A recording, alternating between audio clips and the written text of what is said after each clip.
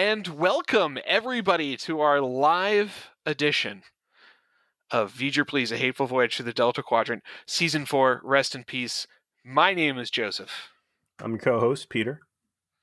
And thank you to all of you who are tuning in. Please feel free to fill the old chat up with your hot takes as Peter and I discuss the season that was for us. We have finished all of the episodes of Season 4 of Star Trek Voyager. We have spoken what feels like a minimum of an hour for essentially each of them, including Concerning Flight, which I think we deserve a medal for to this day. Jesus Christ. And we also tried to get through all of Star Trek Picard and failed miserably. So we're going to use this as our opportunity to talk a bit about how we felt about Star Trek Picard in the end. Maybe not necessarily going through each episode we didn't review or specific plot points because that feels futile, but maybe talking meta about Trek in 2020 and why Picard failed.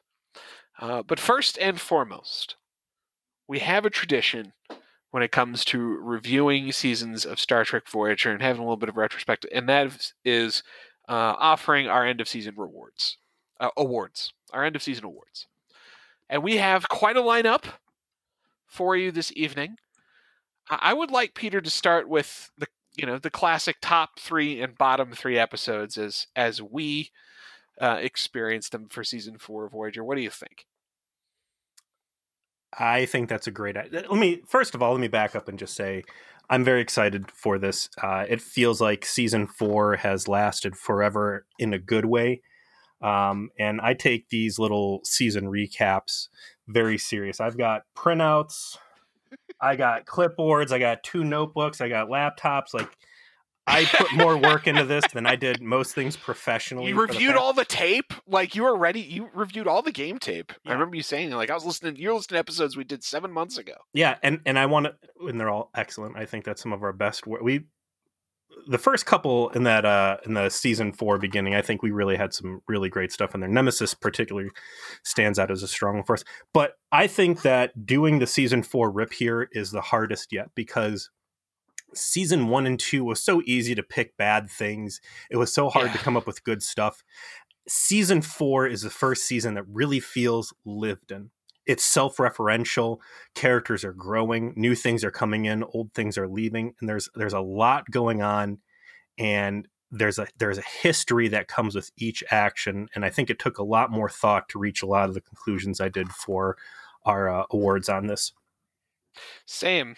I do think that the biggest surprise to me has been that the overall quality of some of the pre-season 4 Voyager, which I kind of like had that, that I don't know, there's a word to describe it when you think something's bad because you've been told it's bad, but not necessarily because it is.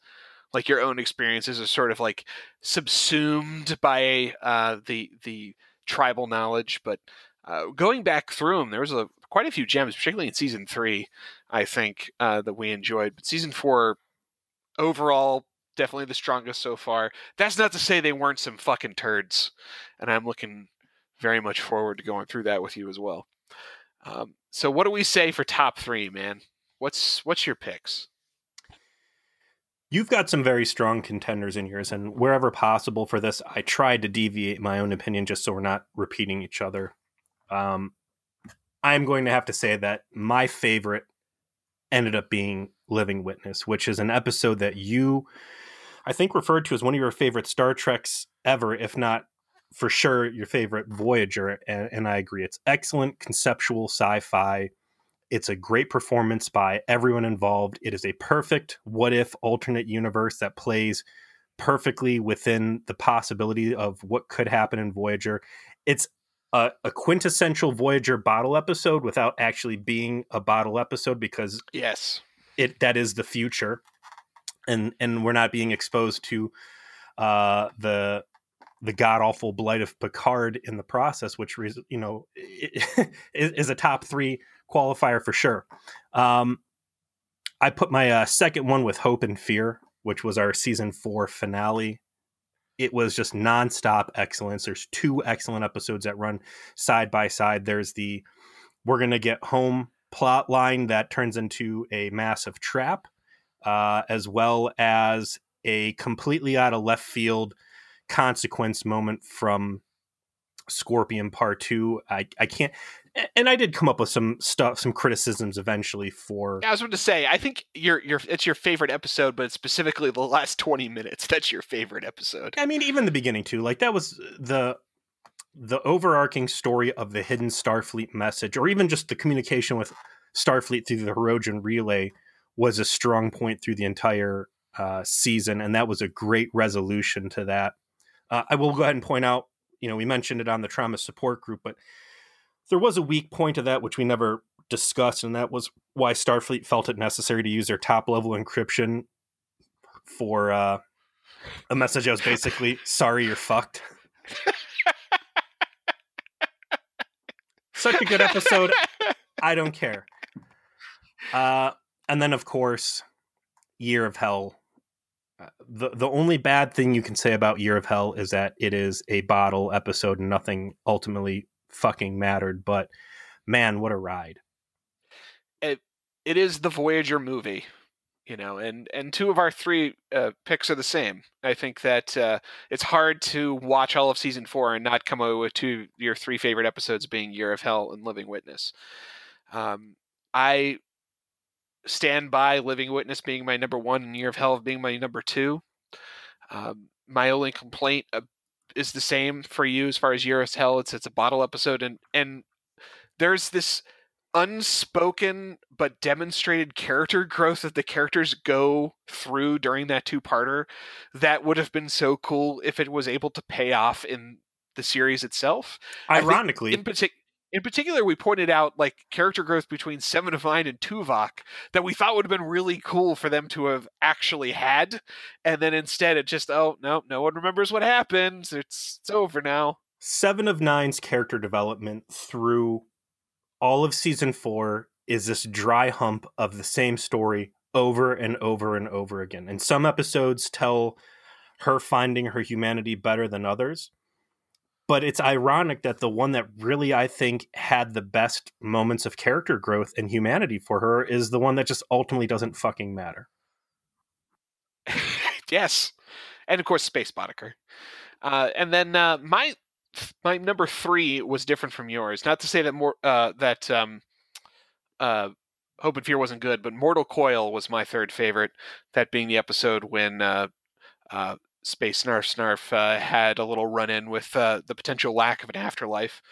I am a sucker for the spiritual episode, and I also love it when Star Trek kind of puts a little bit of darkness out there and then doesn't rescue you from it.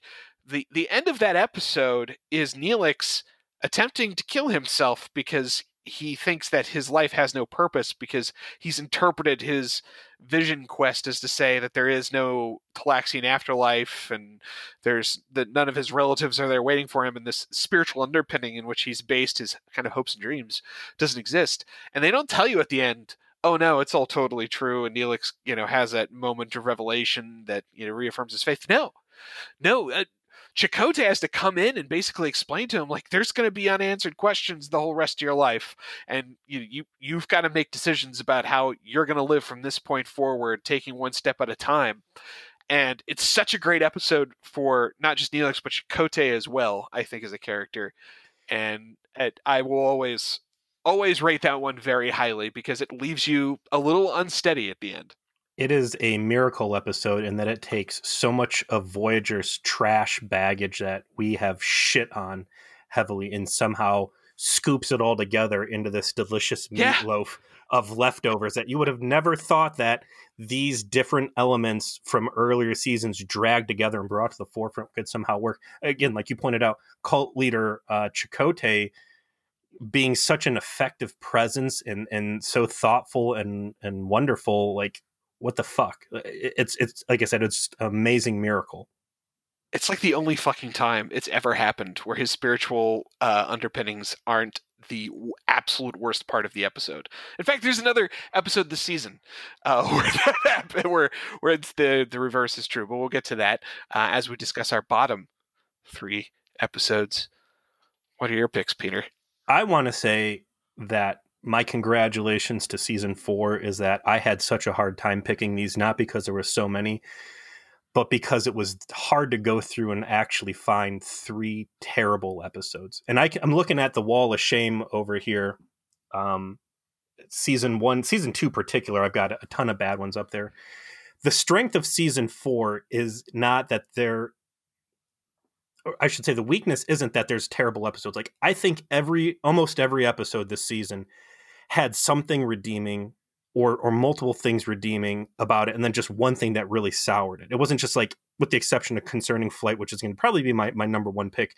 There's not a lot of clunkers. And I went through the roster of episodes over and over again. I really scratched my head like, yeah, this had a stupid alien component, and this had Janeway acting really dumb, but there was always like some sort of redeeming feature to the second or third plot, B and C plots. So Concerning Flight, complete and utter garbage. I feel bad for John Rhys Davies. I hope he had a real fat ass paycheck. The introduction of, as you put it, cartoon Leonardo da Vinci, it was terrible. Her actions were insufferable. And God damn, he tried so fucking hard. He did. He tried so hard. Effort was there. The script was not there. It's awful. It was literally Kathy Janeway's cosplay fan fiction comes to life, and she decides to imperil the entirety of her crew to continue to have her fantasy fun time while dealing with Delta Quadrant space pirates who can't shoot for shit. Okay. Anyway, number 2 for me went to Scientific Method. That was the episode where it was where all the hidden scientists are like doing Space Elf, Dr. Mengele's fucking with everybody. Yes. Really? You felt that was worthy of being the second worst? I listened to our episode again, and I was reminded like how disgusted I was that it was such a ineffective retread of the old TNG episode Schisms. There were some okay parts in it, but ultimately it was just a boring episode that didn't bring anything new to the table. I really disliked it. And, was it the worst Voyager ever? No. And again, I think season 4, it's hard to find any of the absolute worst, but that was just a sour shit episode. And the ending particularly was so fucking terrible. That was Janeway deciding to go play chicken with the aliens and fly through the binary star in this really sloppy attempt to resolve the plot. I mean, she could have just used the self-destruct, which she always uses and is well within her wheelhouse, but her little suicide maneuver there was just dumb, and I hated it. I agree it's bad, but I don't think it was top 3 bad. But I understand. What's your third pick? Retrospect, which was such a bad, awkward episode that when we were divine interventioned by internet gods that stopped our episode and lost the recording, we made the decision to just let bygones be bygones and not pick that turd back up. I don't know how bad the episode truly was in a vacuum, but prior to the last few weeks obviously giving us another giant news story that's dominated our lives, I can't think of anything else more difficult to try and record a podcast about than an episode of Star Trek Voyager where 7 of 9 gets possibly sexually assaulted, but not really. And it's just like, no, I refuse. The take-home point in that whole episode for me, too, is the fact that Voyager picks fights and forces lethal conclusions that don't need to happen. And I wanted to rant again about that the guy she falsely accuses of molesting her or assaulting her, whatever, stealing or, ironically accuses her of exactly what the third plot line of Picard is, and that's, stealing Borg technologies from ex-Borg.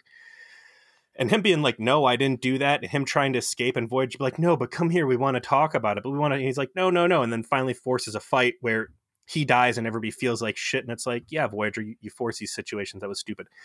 I want to give an honorable mention for one of the bottom 3 episodes here. And that would be the product of Kenneth Bewilder. Of course, I mean, random the most bewildering episode ever. Oh, man. It is a bad episode in the premise, which I think we will go on to shit many times during this podcast about, because if you are a species of brittle ass empaths that can't take negative thoughts, and you don't have like billboards everywhere saying, leave your meanies at home or we're going to lobotomize them, like, how fucking stupid. And then just the crazy twist into back alley, choke daddy, sweaty Grinder heavy hookup, yeah, grinding with special guest star Event Horizon footage. Yes. And that was after we had referenced Event Horizon like in numerous a completely times. independent fashion. Like, it is as if 25 years in the past they could hear our conversation. But if I had to watch on Random Thoughts by myself as an average Joe sitting at home binging Netflix, that would have been my bottom pick for sure. But because it was such a batshit crazy episode, it was so fun to talk about as a podcast. Like, the podcast benefit there kept it off the list. And actually, it's one of our better episodes, I think, to listen to. So it saved it from the bottom. What's your bottom of the barrels for this? Concerning Flight is the consensus number 1 pick. It is the only like Elogium level bad episode of the season by far. Like, and it's still better than most of the other worst episodes from each prior season. So it has that going for it entirely on the charisma of John Rhys-Davies, but it's still like the concept of it and execution of it is essentially wrong at every stage. And it is a deeply irritating thing to watch. It's fan fiction. It's not just it's fan fiction, and then it's this inexplicable desire on the part of a Starfleet captain to live out her own fan fiction at the expense of the actual people she's commanding. Like, to the point where it almost becomes self-referential. Like, in the episode, Tuvok like gets really frustrated with Janeway's like entertaining having, cartoon Leonardo da Vinci around, and like says, you know what, fuck it, okay, fine, I'm just gonna go back to the ship, just please solve this fucking problem, I guess, whatever. It's so dumb. I want to take a real quick sidebar here and talk about Janeway's portrayal. Something we've been especially critical of her writing, and sometimes just being deplorable. I want to compliment the staff, and I want to compliment Voyager as a series for making a character who perhaps unintentionally is so deeply flawed. Voyager was a very bold program to have such a female heavy cast, and specifically a woman in the role of captain. They got a lot of flack for it. And it would have been very easy, I think, to make a Mary Sue always right captain who is just perfect in all ways. And instead you have someone who is real and has flaws and makes many bad decisions and comes to odds with her crew. And I think that's a showing of respect from the writing room of making her seem real instead of just this two-dimensional, literally a Mary Sue that, just can do no wrong. Right. Like, we love TNG era JLP, but TNG era JLP is almost too perfect, to the point where... He hates children, Joe. Didn't you know he hates children? And a character in the command role with a bit more realistic angles to them. And Sisko's the same way when we potentially get a chance to watch DS9. I think you'll appreciate that this was also something that they looked forward with him. I agree, but I also think it's not entirely self-aware on their part. I think a lot of the problems that we're seeing are ones that they just kind of like fell ass backwards into. It's bad. It's unintentional bad writing. But speaking of unintentional bad writing, my second worst episode was Waking Moments, which was the Chuck Ote, the Dream Warrior episode, where only because he has special Native American Dream Warrior powers, I'm not fucking kidding you, can they escape the pull of a bunch of psychic space vampires who live on a planet where everyone's just asleep all the time. Yet they all have nice department store clothes. Yes. And a magic thought device that compounds their... That could have been a great episode, and we said it in the podcast for Waking Moments, and I'll say it again now. There was a backstory there that this was a used and abused alien race of telepaths that had been enslaved and used for nefarious purposes, and now they're so afraid of outsiders that after they overthrew their masters and took the technology from them, they've become these psychic predators. That would have been great. You don't get any of that. It's just ugly dudes sleeping in a cave, and what's the end point of all this other than finding out that the EMH is willing to commit genocide and nuke an alien race from orbit? Yep, he certainly was ready to fire all the torpedoes and just blow the place up. Never mind, you could have just sent him down instead, but that's whatever. I'm not gonna relive that. My last. But before we jump off of that too, I want to also give a shout out to that episode in particular. What was the other fucking infuriating part about that? I lost it. I'm sorry. Continue. You know what you also lost is your footfalls in the forest when we reviewed Nemesis. That was the episode where Chakotay, yet again, is placed on the Kachin Jungle Fighters planet, where they all speak in weird metaphors, and suddenly he forgot that he spent a portion of his adult life as a terrorist while hanging out with a bunch of jungle fighters. And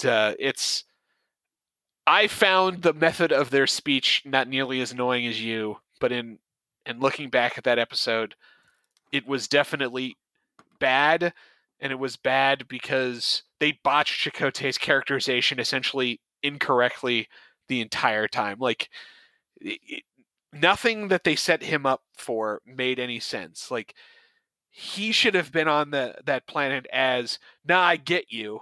I understand. I used to do the same thing. I saw the error of my ways. Maybe I'll try to convince you that you need to find other ways because, I'm trying to reconnect with my Starfleetness now and been, serving as the XO of the ship for a while. That was the mode to be in. Instead, he's just this total pacifist who doesn't understand terrorism, which why did you write it this way? Why did this happen? I don't get it. My other infuriating moment on Scientific Method was the fact that the whole crew couldn't understand shared consciousness, and we had to explain it on 2 separate scenes to the viewers. That was fucking infuriating and a massive waste of time. I'm amazed that you just put Nemesis up on the board as one of your bottom 3. You defended that episode very tightly. I hated the way they talked.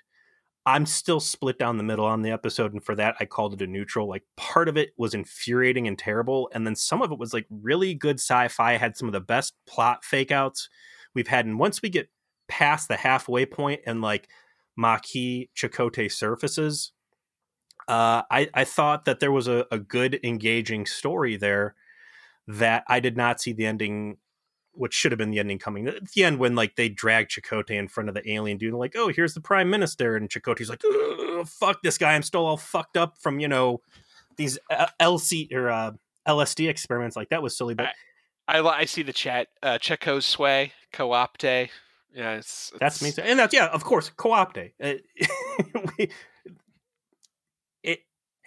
Is what he's doing in that episode really so far outside of his character, or has his character, again, really affirmed the co-opte status that if you pitch him a good enough sob story, current status be damned, he will back whatever cause you have with no prejudice. Again, I'm surprised. I was very surprised to see Nemesis on your bottom 3. What is not Well, no, okay. There's another category here. Biggest botch episode. So I take it that this is episode that had the most potential and then kicked itself into itself in the dick so hard it wound up being bad. The Type of situation. quintessential Voyager episode. Voyager is a That's television true. show That is- about yes. about wasted potential. Yeah. Day of Honor is fucking terrible. I almost put that as one of my bottom 3. You got so much. You got a warp core ejection.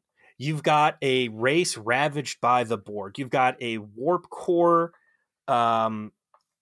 hostage situation. The amazing 2-part story you could have told about this. And I'm sure there's other elements out there that aren't springing out to me right now. And instead, you squander all of it and turn it into this. And there's really good B'Elanna. Even though it's a terrible episode about B'Elanna, there's really good B'Elanna growth. That's one that really opened my eyes up and says, B'Elanna's just like wants to be this nerd, and she has this warrior expectation thrust on her just because of the way she was born. Like you talked before about your wife's identification with B'Elanna Torres because coming from a multiracial home and this and that. And I thought like this, not as much about race, but about like, this is the bookworm I want to be. And this is the expectation of what I'm supposed to be in this culture. So many excellent pieces and components to that episode. And just somehow they bring it all together in the worst way possible. And how can you have a fucking episode about jettisoning the warp core be so goddamn boring? And the answer to that is Tom Paris B'Elanna up close romance. Yeah, for the last 15 minutes. Like you set all this up and instead of paying off the space conundrum that you've built around this, instead it's focused on this interpersonal relationship. Not to mention, I mean, it's like 80% cold when it comes to Tom B'Elanna stuff. Like we're not fans of it. We don't think that plays well. We think the actors struggle to find chemistry, struggle to find kind of like good moments to get this relationship working on screen, and then it's just episode's dominated by it, and when it wasn't working, it wasn't working. I agree the episode's pretty even bad the overall. Chicken People is some of the best Starfleet prosthetics you've ever, that we've seen. Yeah, great alien. Some of the best alien makeup we've seen, period. Just they shit the bed with gold. I don't get how you do it. Whatever. I didn't consider until now a biggest botch. I think that though, if I had to give it in truth, I would give it to Year of Hell, because the botch is how much got put on the table to be used in that show moving forward that they just didn't. And instead, it's a great Star Trek 2-parter that means nothing ultimately. Like good moments, great visual effects, some great like ship destruction, slow decay, all kinds of cool stuff happened in that episode, and none of it matters. It's because the Q episode that we should have had and never got. Had Q popped in last minute and said, "See, this is why humanity has potential. This is why this ship is special. I'm going to give you a gift. Everybody's going to remember what happened here, and I'm going to reset the clock." That fixes all the complaints. Or like the temporal inversion or whatever. Like they could have built even a little bit of technobabble as to why all of them, because of their proximity to what happened for that year, they remember it or whatever. Like they could have found a way. It doesn't necessarily even have to be Q, although the Q idea would work. They needed to do something so that episode mattered the rest of the run of the show, and I think that would have been so cool. And instead it just didn't. And it's just this cool 2-parter with Space Boddicker. And it was neat, but that's all it was. We have a lot of nominees for our world famous TM pending Weakest Shit Award. I thought like, oh, I've got 3 or 4 here. That's good. And then I saw you've got like 9. Couldn't help myself. Let's explain to our viewers what is the origin of the Weakest Shit Award, Peter? Why don't you tell that tale? Well, was that the Jetral origin? That was season 1. Weakest Shit is something that Voyager does that is so fucking infuriating that it just leaves an unforgettable taint. It goes so against genre, it defies the universe or expectations or character development Bible, whatever you want to call it, that it's amazing. And I've got so many entries on this because, like I said, we don't have bad episodes per se in season 4. You have bad elements that are cancerous in an episode. There's plenty of good in any of these episodes for the most part, but just one pervasive thought that really just gets you between the ribs and hits you in the heart. I see a number that just feel like you're just going to go off into orbit as you mentioned them. So what, Peter, what's your number one? What's your number one nominee for weakest shit? Oh, the one that I'm going to have to say is the worst. Yeah. Sparing 7 of 9's life in Scorpion 2. It is unprecedented what a fucking stupid idea this is. There has never, ever, with the exception of Jean-Luc Picard, been an effort by Starfleet to resuscitate a Borg. Hugh was brought in and being developed as a weapon, and he came out of the Borg haze on his own, and as a consequence, they viewed him as an individual again, and he got his freedom that way. But for Voyager to go out of its way after jettisoning an entire complement of Borg's whatever attackers at that point, and deciding, hey, here's this one that we're going to turn into our pet and try and turn into a real girl against all common sense, is just, it makes the entire season fall apart, really. The rationale as to why they did was extremely underdeveloped. I completely agree. It didn't seem like it was necessary for what their plan was to spare 7 of 9. And there was never an explanation or moment in the script where something about 7 of 9 was worth saving, whereas all of the other drones weren't. And I can't think we can emphasize that enough. Voyager, definitely murders the shit out of a couple dozen drones, specifically by flushing out the airlock or whatever Chakotay does. Or brutal. Very, very telltale shiar of him. Yes. And it is not like they weren't disposing of these guys left and right. It just so happened that obviously 7 of 9 was the spokesperson for the collective and was the face woman, but aside from that was in no way special that they indicated to anybody. And there is an inexplicable decision just to sever her from the collective and make her the pet drone of the ship that they never actually provide an explanation for. So I agree, it's weak shit, but I don't think it's the weakest shit of the season by a long stretch. I think there are far more inexplicable moments. And to me, you already highlighted, it was one you picked out that I didn't think of until I saw it, but I see it now. Year of Hell is a direct reference to a season 3 Voyager episode where Kes time travels through her own life. And there's a whole segment of her life regarding the Kremen and their chronoton weapons and a period called the Year of Hell that she experiences as part of that episode. And it is noted at the end that she remembers all of it and that she, in fact, was going to write a report detailing everything that she knew for Voyager's use for the possibility that they would someday encounter the Kremen and this whole situation with this chronoton weaponry that got B'Elanna and Janeway killed in that episode, in that timeline.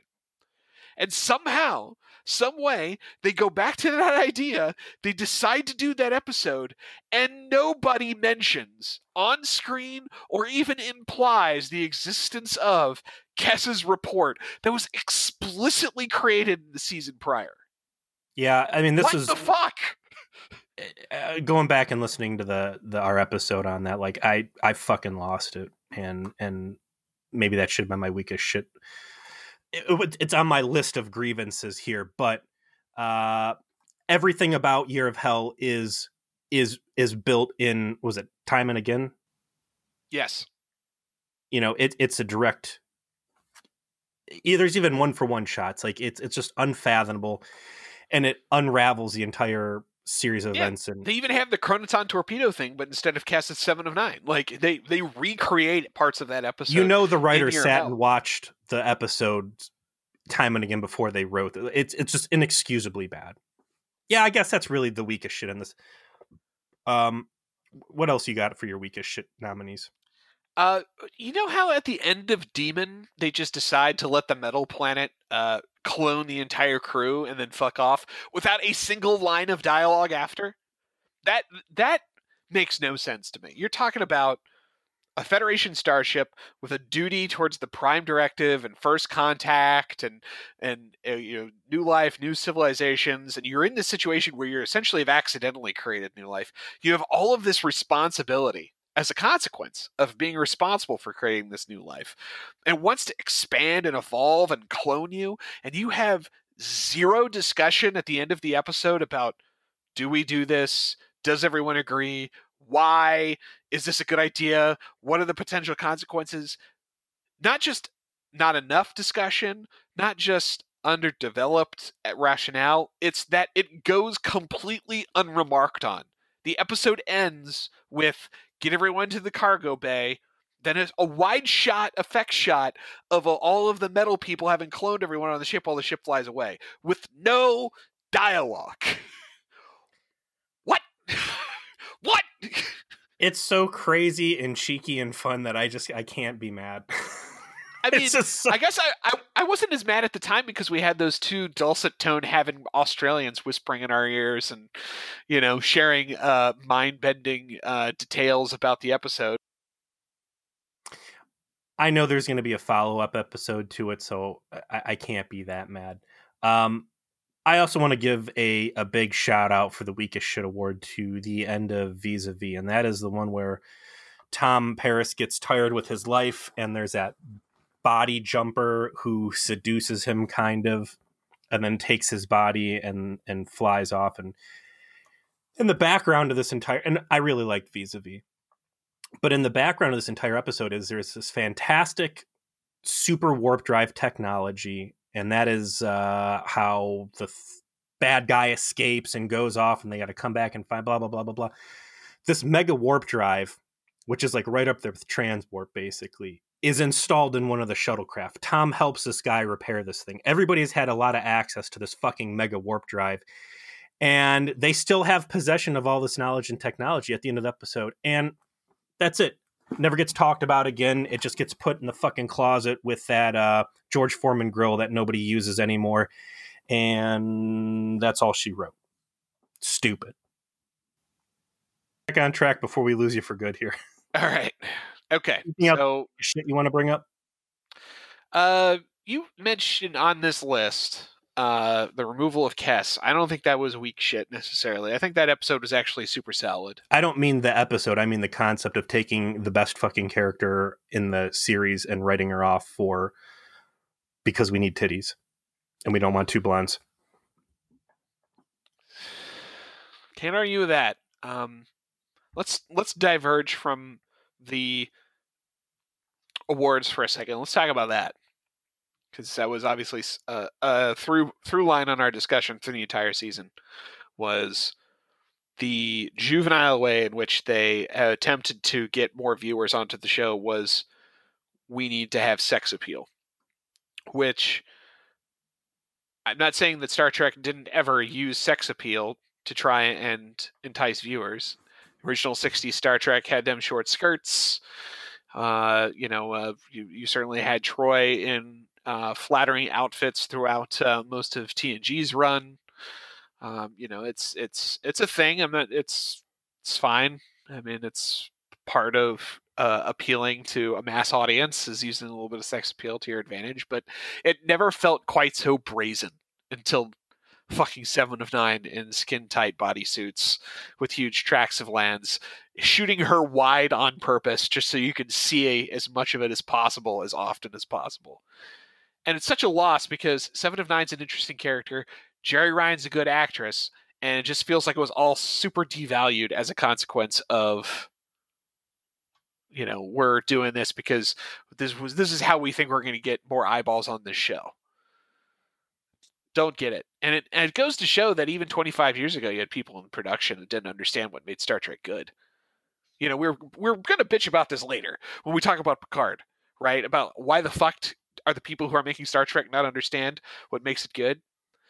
I guess the difference between now and then is that you still had a lot of people who were there just a few years prior making TNG, who are making DS9, who did get it. And so, UPN is like breathing down their neck. Hey, you're our flagship show. We need just show to be successful. Get some titties in there, and they're like, okay, well, we'll do that, but we're going to build a whole story around this. And we're going to make it as interesting as possible. And then we're going to tell the same story 15 times. That's the weakest shit right there. Kes being removed is the weakest shit to me because they got rid of her right when it got good. Right when Voyager realized its own vision and manifested its promise, they abandoned it. I'm going to say it, and I'm going to stick my guns on it. Voyager was very far ahead of its time. Looking at Voyager now with 2020 vision, seeing Janeway, seeing the diverse crew they have that doesn't feel forced, seeing the stories that they tell, it feels very natural, feels very good to me to watch. I can't say what it would have been like to watch it as a 37-year-old back in 98, but it's great, it's progressive, it's super good, and to throw all the hard work they put into making it all of that without titties in a cat suit was very defeating. So that's what you mentioned it here in your notes, but I'll spoil it. Did a show ever pass the Bechdel test better than Voyager? I mean, like, as far as having women having dialogue where they're not discussing men, right? Like, that was it beats the Bechdel test before it was invented. The Kes goodbye episode, The Gift specifically. I mean, you've got so much strong female plot going on in there. No talk of guys anywhere.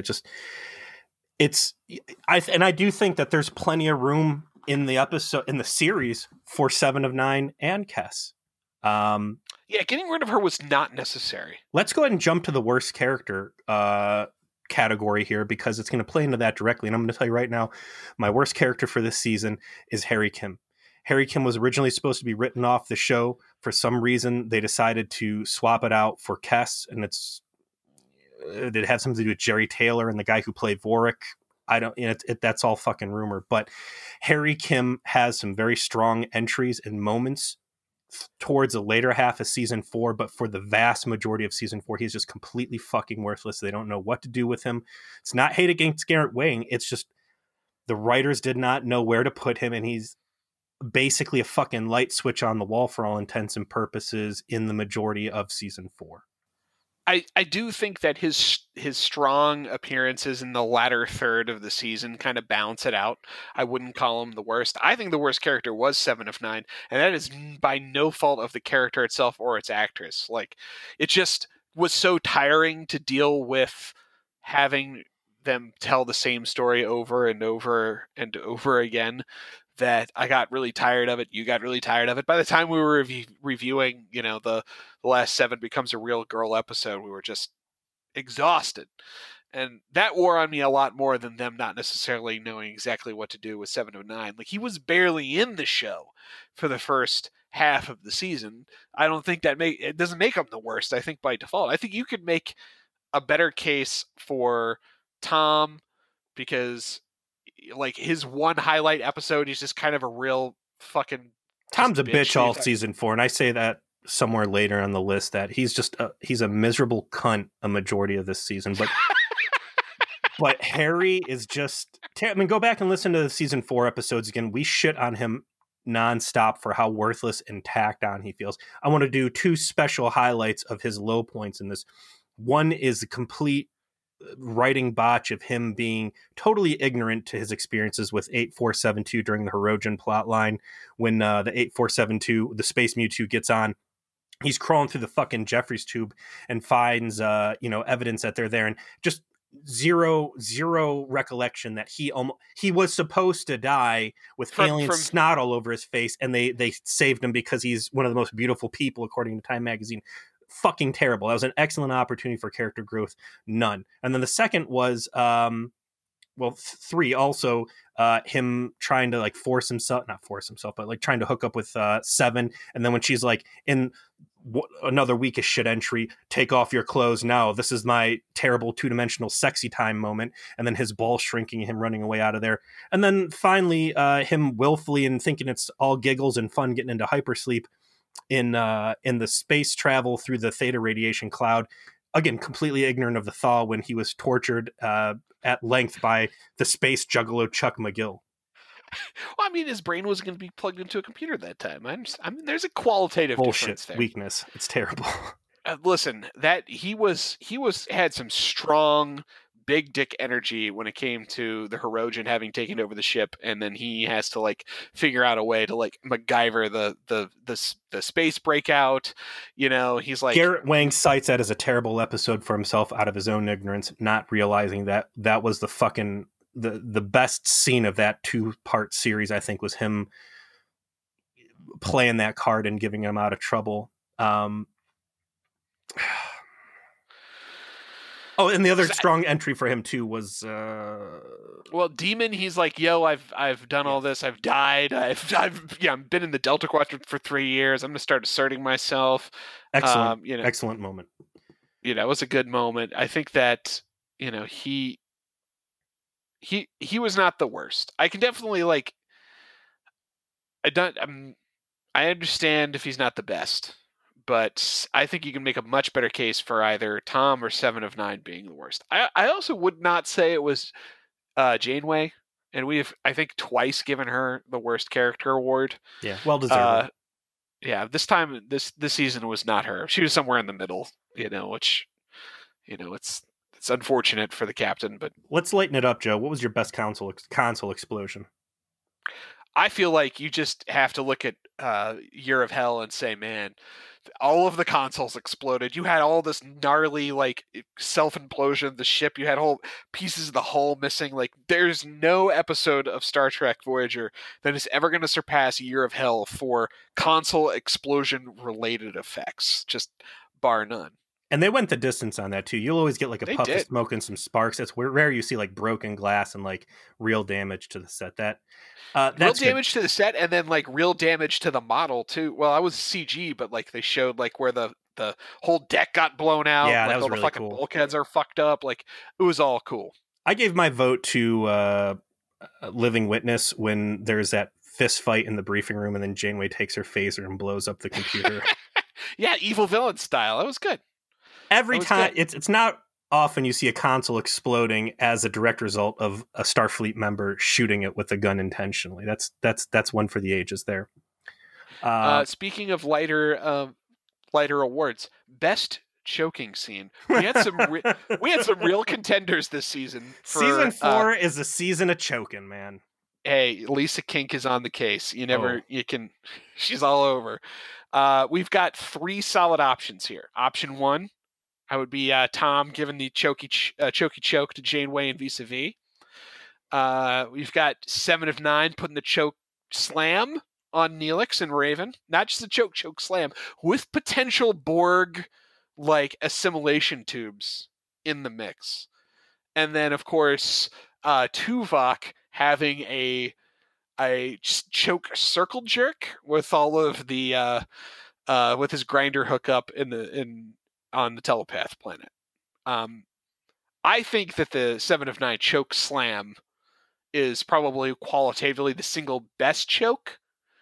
But I think it's hard to beat the baffling majesty that is Tuvok getting into mutual, sensual, highly charged choke daddy moments in some sweaty back alley on a telepath's planet. The Tuvok one was epic, and I really did enjoy Tom throttling Janeway as the door opened, because I was not expecting to see that at all. However, 7 of 9 strangling Neelix after that excruciatingly slow scene of him teaching her how to eat food, and here comes the shuttle, open the shuttle bay, like, was so gratifying to see him punished for wasting my fucking time with that I'm going to go with the 7 chokeslamming Neelix as my best choking scene for season 4. Three strong showings across the board, though. And there's probably more we forgot about. It was just chock full of choking. Someone asked on the trauma support group, best prison break. I think there's only one real answer. whatever you have to say about the episode, The Killing Game featured the entire crew in the same episode escaping a mind prison, and then an actual imprisonment by holographic Nazis on the holodeck. The holodeck itself representing a prison-like atmosphere because they are trapped in the simulation, and then the ship itself as their prison because the Hirogen control it. That is a quadruple prison break. Yo, dog, we heard you like prison breaks. So we're gonna have a prison break in your prison break while you're prison breaking with your prison break. That's got to be it. I mean, that may be an all-timer as far as prison breaks go. It's epic, but if you're going to talk about prison breaks, there's only one person that can be the true focus of that, and that is Tom Bad Boy Paris. Yeah, Tom Gilbert Paris, absolutely. Convict extraordinaire, and his prison break moment of the season was in one when he escaped from a hypersleep chamber, not one, but 4 separate occasions of waking himself up, getting out of this fucking tube. And not only did he escape hypersleep, he also escaped any sort of demonstrable damage or harm as he crawled around in the theta radiation filled void of whatever that goddamn nebula was. And just came out without a fucking scratch. Kudos to you, the true Houdini of prison. So, best alien race. It's not on here. So this is one right off the top. Best guest star alien race. We had a lot of one-shot aliens. What was the best one in your Where's that one in? It's not on the list. I swear to God I had that, and I had a good one. Who the fuck was it I picked? Because I'm going to pick the wrong person now, and it's going to fucking infuriate me, Joe. No, you don't have it on here. I swear to God, I wrote it down somewhere. What was your favorite? You have best guest star, which is well, we'll get hard. to that. Don't you worry about that. I know it goddamn well who it is. I went to do it, and then my child threw up on me. The best alien race, and you can write this in a fucking book right now, without a doubt, was none other than the Cleveland Bromar. Yes. Oh, I was so open. Yeah. Joe, you got too loud and you just ruined your mic. So while you reconnect your headset. Hello? Can you hear me, Joe? Say something, Joe. Mic check. All right, while he's fucking around with that. There he is. I'm back. The Cleveland Bromar are so good that they not only get a rise out of Janeway, they've driven you to destroying your own property. These Cardassian proto clowns, such shitty, bitchy, cunty fucks, and I loved it. They're so petty, and all of their threats, all of their vicious jabs are all just completely founded by the ship of death cruising into their space with their pet Borg that gets loose and just goes roughshod and proves all of their crazy accusations true. And they're also like powerless to follow up on any of their threats. Like Voyager, like just runs hot dick over all of their ships and is like just plucks 7 of 9. Be like, all right, we got our rogue drone back. Well, we don't really care if you care or not because you guys are pushovers. See ya. Because one of our Type 6 shuttlecrafts can bring like your best warships to its knees. Yeah. So fuck you. So they're cunty assholes with zero, and I mean zero, ability to back it up, which is very unique in Voyager. What's that, Cleveland Bromar? You don't want us coming in your territory? Well, we're gonna do whatever you want. What's that, Janeway? We can't pick and choose what law we will respect and won't. Not in this episode. Another infuriating weakest moment nominee for us. We're nearing the hour limit, so I wanted to maybe wrap up our discussion of our awards. I think there's one more we need to give, which is season MVP, and I want to do best guest star, and then best guest star. We'll do both of those, and then I think we want to get into like some general talk about Voyager, like season 4 overall, going into season 5, some of the changes that are going to happen in season 5, some of which we've already discussed and will be in our next regular episode because we actually already reviewed Night, and then finally we will conclude talk about Picard. So season MVP, I see your choice here is Charles Otay. Is that true? AKA Co-Opte, AKA Chuck Nasty. I think I gave him MVP season 3 too. I don't remember who he did for season 4. This is season 4. I'm sorry, season 3. Um, season 4 especially, he has established himself as a credible leader. He's got a couple weak entries into this Killing Game coming to the top of the list, but throughout the entire season, I feel that Chakotay really has become the mouthpiece of the viewer.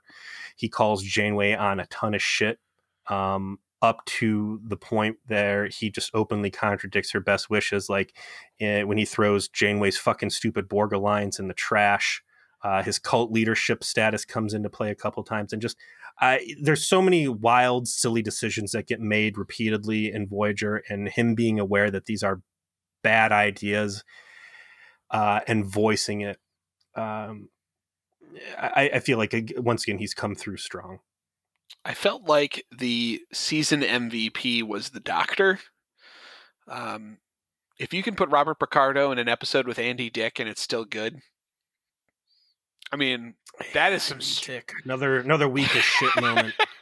that is some strong acting ability, and besides, he did send us his regards, personally, for our 100th episode. I am susceptible to bribing, so you do have a very strong point. So I'm going to go with the EMH. Robert Picardo, you are our strongest MVP for season 4, as far as I'm concerned. I want to give a season 4 runner-up, B'Elanna Torres. B'Elanna continues to establish herself as an interesting character I want to know more about, and I think if she wasn't burdened with the Tom Paris relationship, she would have come out a lot stronger in this season.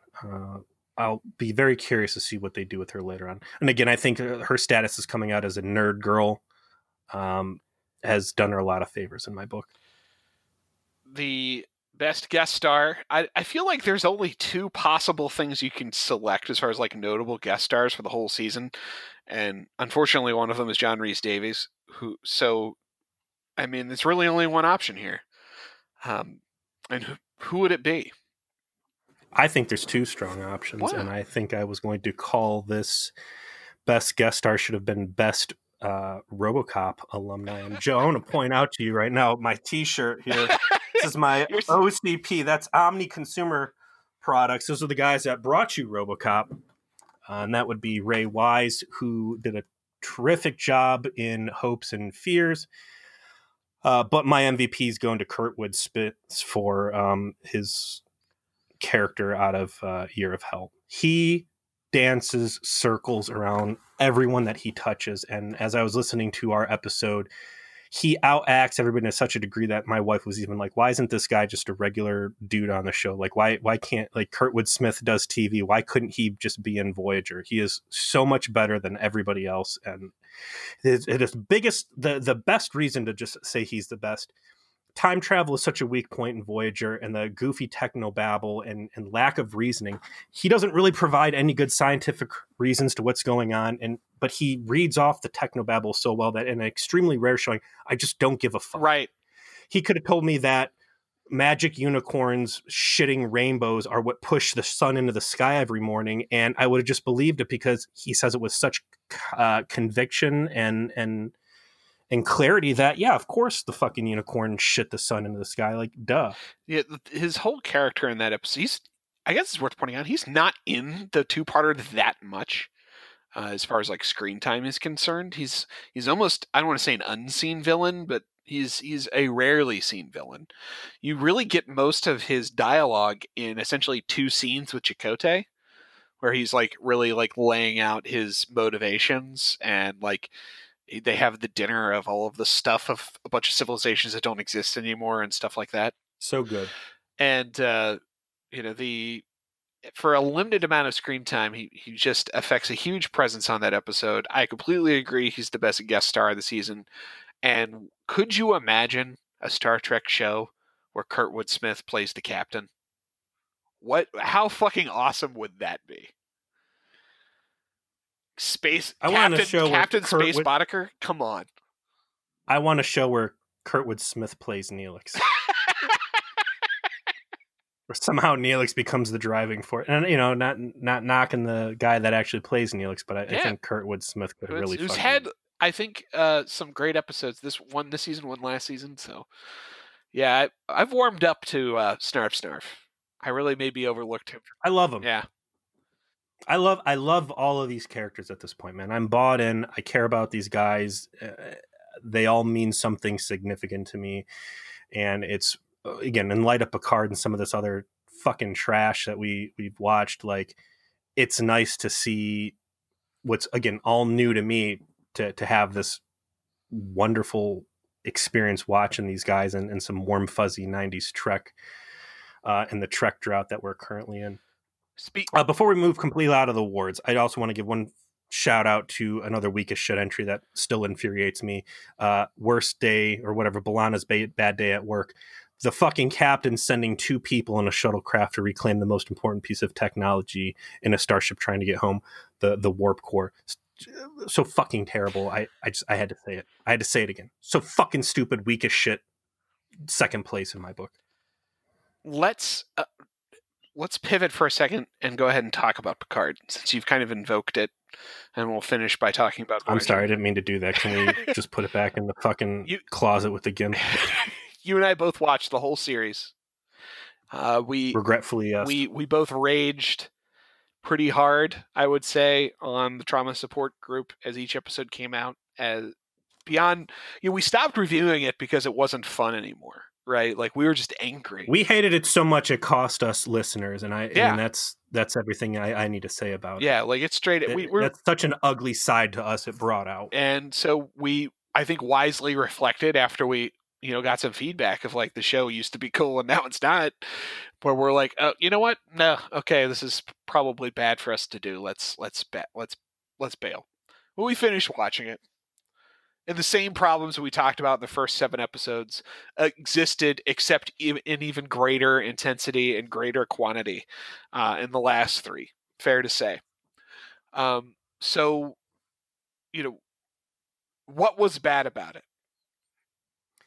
Let's talk about what was good about it, because I think there was some really great potential. What's bad about it was the hope it gave me that it would be good. Yeah, was the first episode like just all of that potential? Was that the bad part of like the tapestry was there to tell a really good story and rope me in and make me care, and then it fucking kicked me right in the dick instead.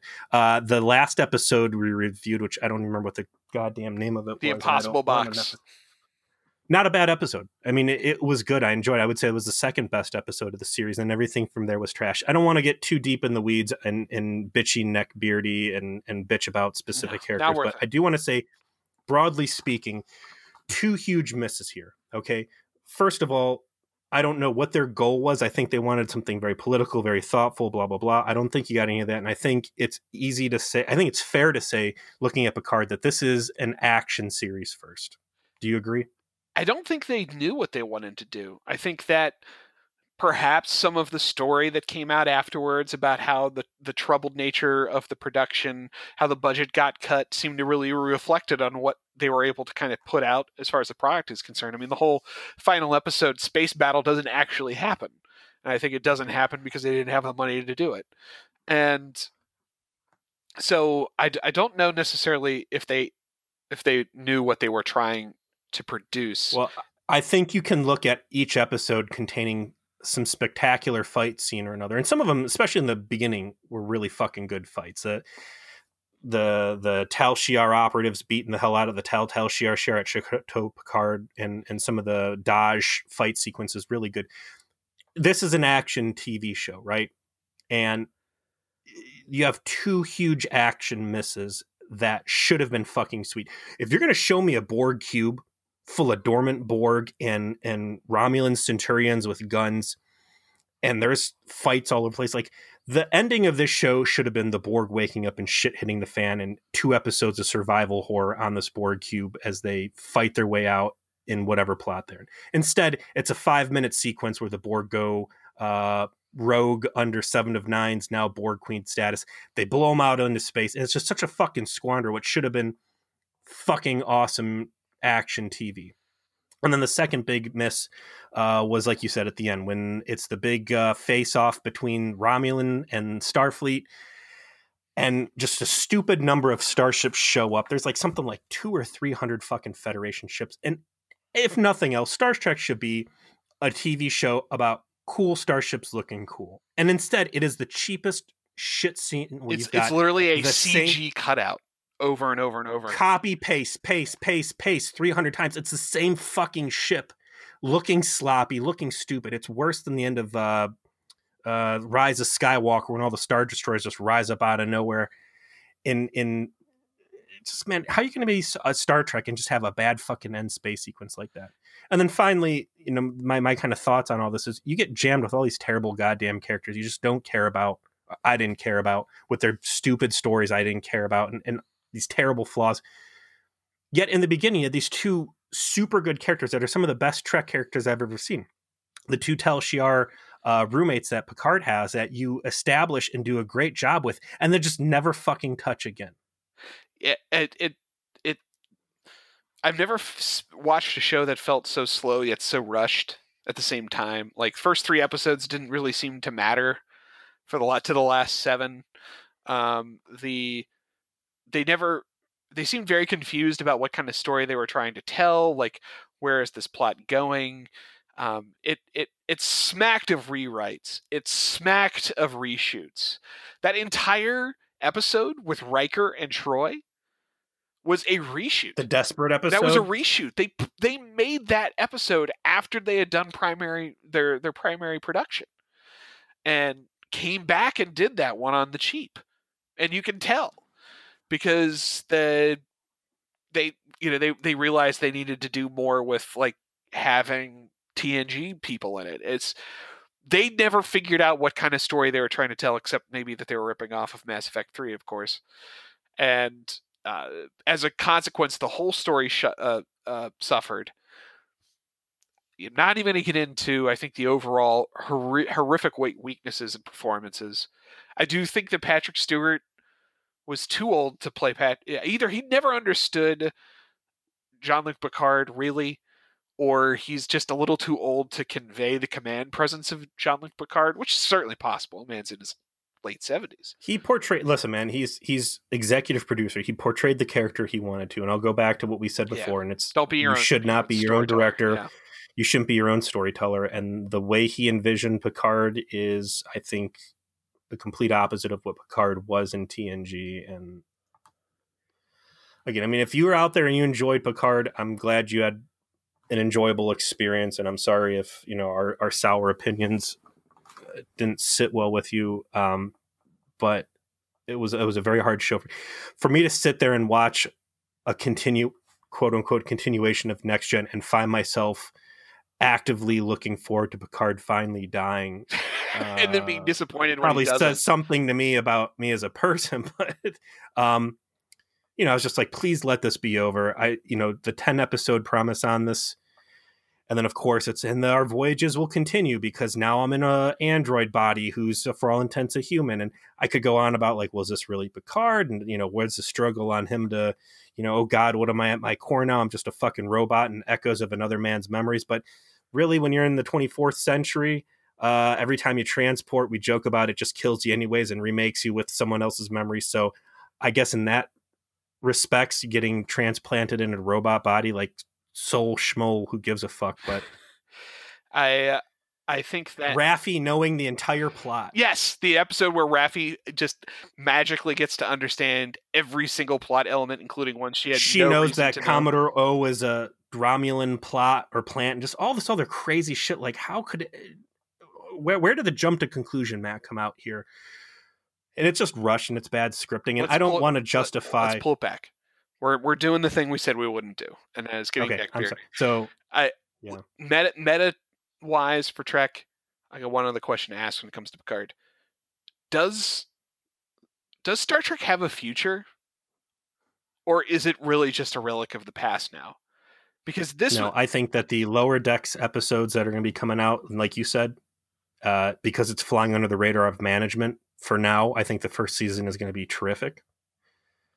And I'll say it again, the Orville. If you want good Trek, it's there. It's in a different uniform, but the spirit is alive. And I think that if we're lucky, Kurtzman will lose the reins, and somehow Seth MacFarlane will end up with the actual true Star Trek property. I don't necessarily even want it to be Seth MacFarlane, but what Star Trek desperately needs is a Mandalorian moment of different creative people getting the opportunity to do something away from the current creative direction and demonstrating that the property has value as long as you have good creatives in charge of it.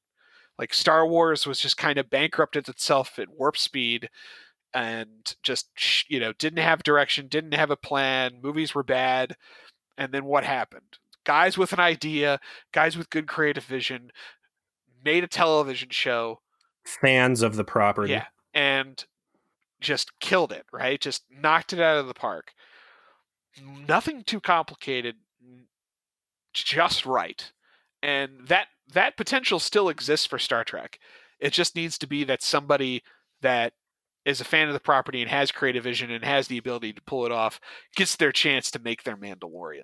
And that could still happen. Tell a small story, and this is the thrust of the Mandalorian: is tell a strong story, tell a small story that's limited in scope with characters you actually care about and stakes that you can feel. And Truman hit the nail on the head on the trauma support group when he criticized, and Truman had pretty strong opinions of Picard throughout, but when he criticized the scope of the show got so wild and out of control. You had space portals opening and mechanical tentacles coming out and snapping like a fucking cartoon, like chop, chop, chop, like and it was so absurd that there was just this disconnect. And I felt it's like the same thing in, again, Rise of Skywalker, like the resurgence of the Sith Empire and Palpatine and whatever the hell these crazy stakes were. Same deal with Picard. It got so fucking absurd. You checked out. It's not a story you can relate to, and it just comes off as stupid.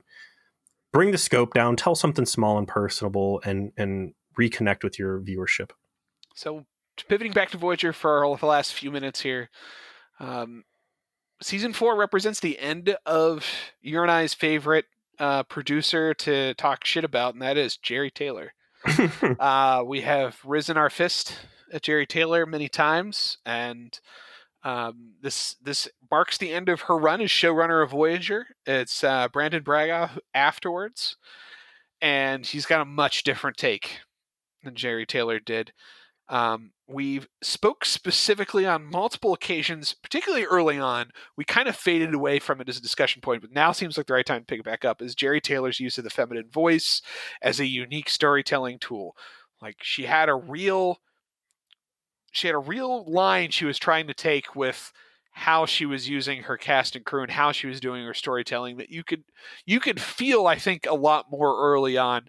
And then it kind of, you see the resurgence here in season 4 with the use of Seven of Nine and her relationship with Janeway is a huge focal point the entire time. Overall, what do you think? Like you got to see 4 seasons of Jeri Taylor, 2 of her as showrunner, because she took over season 3, as you recall, killing off Lon to all of our regrets. Did it work? You bitch. Did it not work? What do you think? There are shining moments. And the gift, again, we already talked about it, and I think that's what prompted it was so much girl power, and I'm saying that in a good way. The Bechdel through the scale through the roof. The overshadowing problem with season 4, again, it was the 7 of 9 show. I think that had they taken 7 of 9 and treated her reconnecting with her humanity with the same pacing as they did Kes's Jedi powers, where it was a little bit here, a little bit there, and then a lot with the resolution where they finally make it clear, it would have destroyed all the complaints I had about 7 of 9 in this season.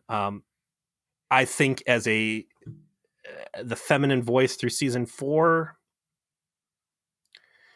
yeah, it wasn't as deep as it was in previous episodes with the power of Kes, and I think the gratuitous sex angle they played undermine pretty much any potency it had. I'll be glad to see Jeri Taylor go. Like you said, we already did our season 5 episode 1 review. There's a very different tone with Bran Branagh. I will say that his curse holds true, and that he's got some real shining gems under his belt, but he's a Stephen King. He's very good at setting up a great story and then having something dumb squander that and then getting into the details of that dumb thing and really just running it into the dirt needlessly. But the beginning's fucking always awesome. I like the fact he seems to be setting the table for more high concept sci-fi. That there's some darker, more humanistic elements at play. Where the series is going to go from here, to get to Darius's question, I know there's a lot more to go on with the Borg. I know that Janeway's going to be kicking a lot of Borg ass. I know we've got some more bullshit with the Q coming up just from our conversations, but season 4 was such a marked improvement, I think, over season 2 and season 3 in its own self-referential status and growth, that if they continue on those trends, I'm already happy with what I'm seeing, and it's going to take some real heinous shit to sour me. And if you're saying that season 5 is when most people say it starts getting good, I've got some real high hopes. A lot of strong episodes to come. We already got our taste of Captain Proton, so but I won't say anything more since we go into that a lot next week. So, where would you clearly rank season 4 as the best so far? I guess we kind of spoiled that question. Season 4 top, season 4 below season 3. What's the worst season that we've seen so far? I think it's probably clearly 2. I mean, let me read through these for you real quick. My wall of shame here: Tattoo, Elogium, 37s, Non Sequitur, Twisted, Innocence, that's Charles Tuvok in charge, Resolutions, I don't remember this, Prototype, Dreadnought, some real B'Elanna clunkers in there, like just bad waste of time episodes. Season 2 absolutely the worst. Season 3 had some infuriating stuff with Q and the Gray and False Prophets, but I think categorically season 4 has been the best. I mean, there's always something good each episode. I don't feel like I'm wasting my time, and there's been some very, very strong entries into my all-time Hall of Fame. So, all right. Well, thanks. Time well spent. Well, that's all we can ask for as we watch a 25-year-old television show. So that'll wrap up our discussion for the V'ger Please season 4 Rest in Peace live broadcast. We'll get this uploaded for everybody else's consumption that couldn't join us live for Thursday. Thank you, everybody in chat. Thank you for everybody that participated. Hope it was fun for you guys. I want to make a request. Anybody out there that disagreed with any of the stuff we said, specifically award nominations and assignments, please jump onto the Trauma Support Group on Facebook with your picks for the best, the worst, the weakest shits, the best sci-fi moments. Get on there. I will fight you. It's fine. I enjoy it. And tell us why Picard was the best ever. I don't know if you want. Or don't. Keep that to yourself. I want to also take a special moment here and really acknowledge the community that we have. There's not thousands of us out there. You know, we've got 200-ish solid listeners, and the people that we do have come out and interact with us on Twitter and whatever. Thank you for always being civil. Thank you for always being fun. I don't know what the fuck's going on with 2020, but man, there is such a polar divide in the Trek viewership out there. And I see some of these other Facebook groups, the ship posting groups, the counter ship posting groups, and it's just so polarized and nasty. And you can't really identify with either camp without seeing something really ugly and saying, Jesus Christ, I don't want to be a part of this.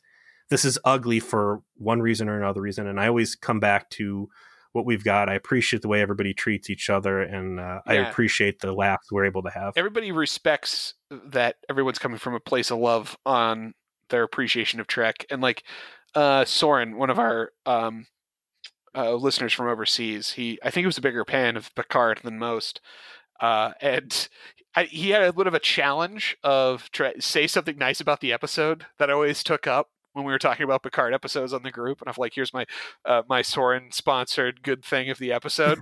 You know, like I always like engage, like, okay, I'm gonna find one good thing. So yeah, it's just a little anecdote of overall it's a cool community, and if that appeals to you, you want to like jump in on that. I know Facebook's like, you know, whatever, not exactly the best faceless corporation to give your personal data, but you know, it's the best way we have to cultivate that kind of community, and we are happy to have you join. Just go ahead and apply, and we'll get you included. So, and of course, how could we possibly conclude the discussion of season 4 without one last shout out to say thank you so much to everyone who contributed to get that cameo from Robert Picardo to celebrate our 100th episode. It really meant the world to Peter and I. That was incredibly cool, and it goes to it goes to show how cool you guys are. That we do this podcast for fun for a couple hundred people, and you think so highly of it that y'all kicked in real money to make that happen. We appreciate it. And a final thank you to Ian, Sarah. That the hands down best part of the fucking Picard series was yes, that rendition of the Inner Light theme. Like, I'm legit sad we're not doing Picard anymore because I'm not going to hear that on a weekly basis anymore. And I would make that my ringtone on my phone if I didn't want to punish all the dogs that may be around at the moment when I get a phone call. And so much love. Joe, your mic died again, man. Gee whiz. Clown shoes microphone. I really hope that when I edit next week that my mic didn't cut out halfway through that. Your mic just cut out halfway through that. Crap. I hope that the whole Zencaster thing didn't get botched because it lost your audio. All right, man, let's wrap this up. We held these people captive. Thanks to everybody. And we will see you next week with our review of Night. See ya.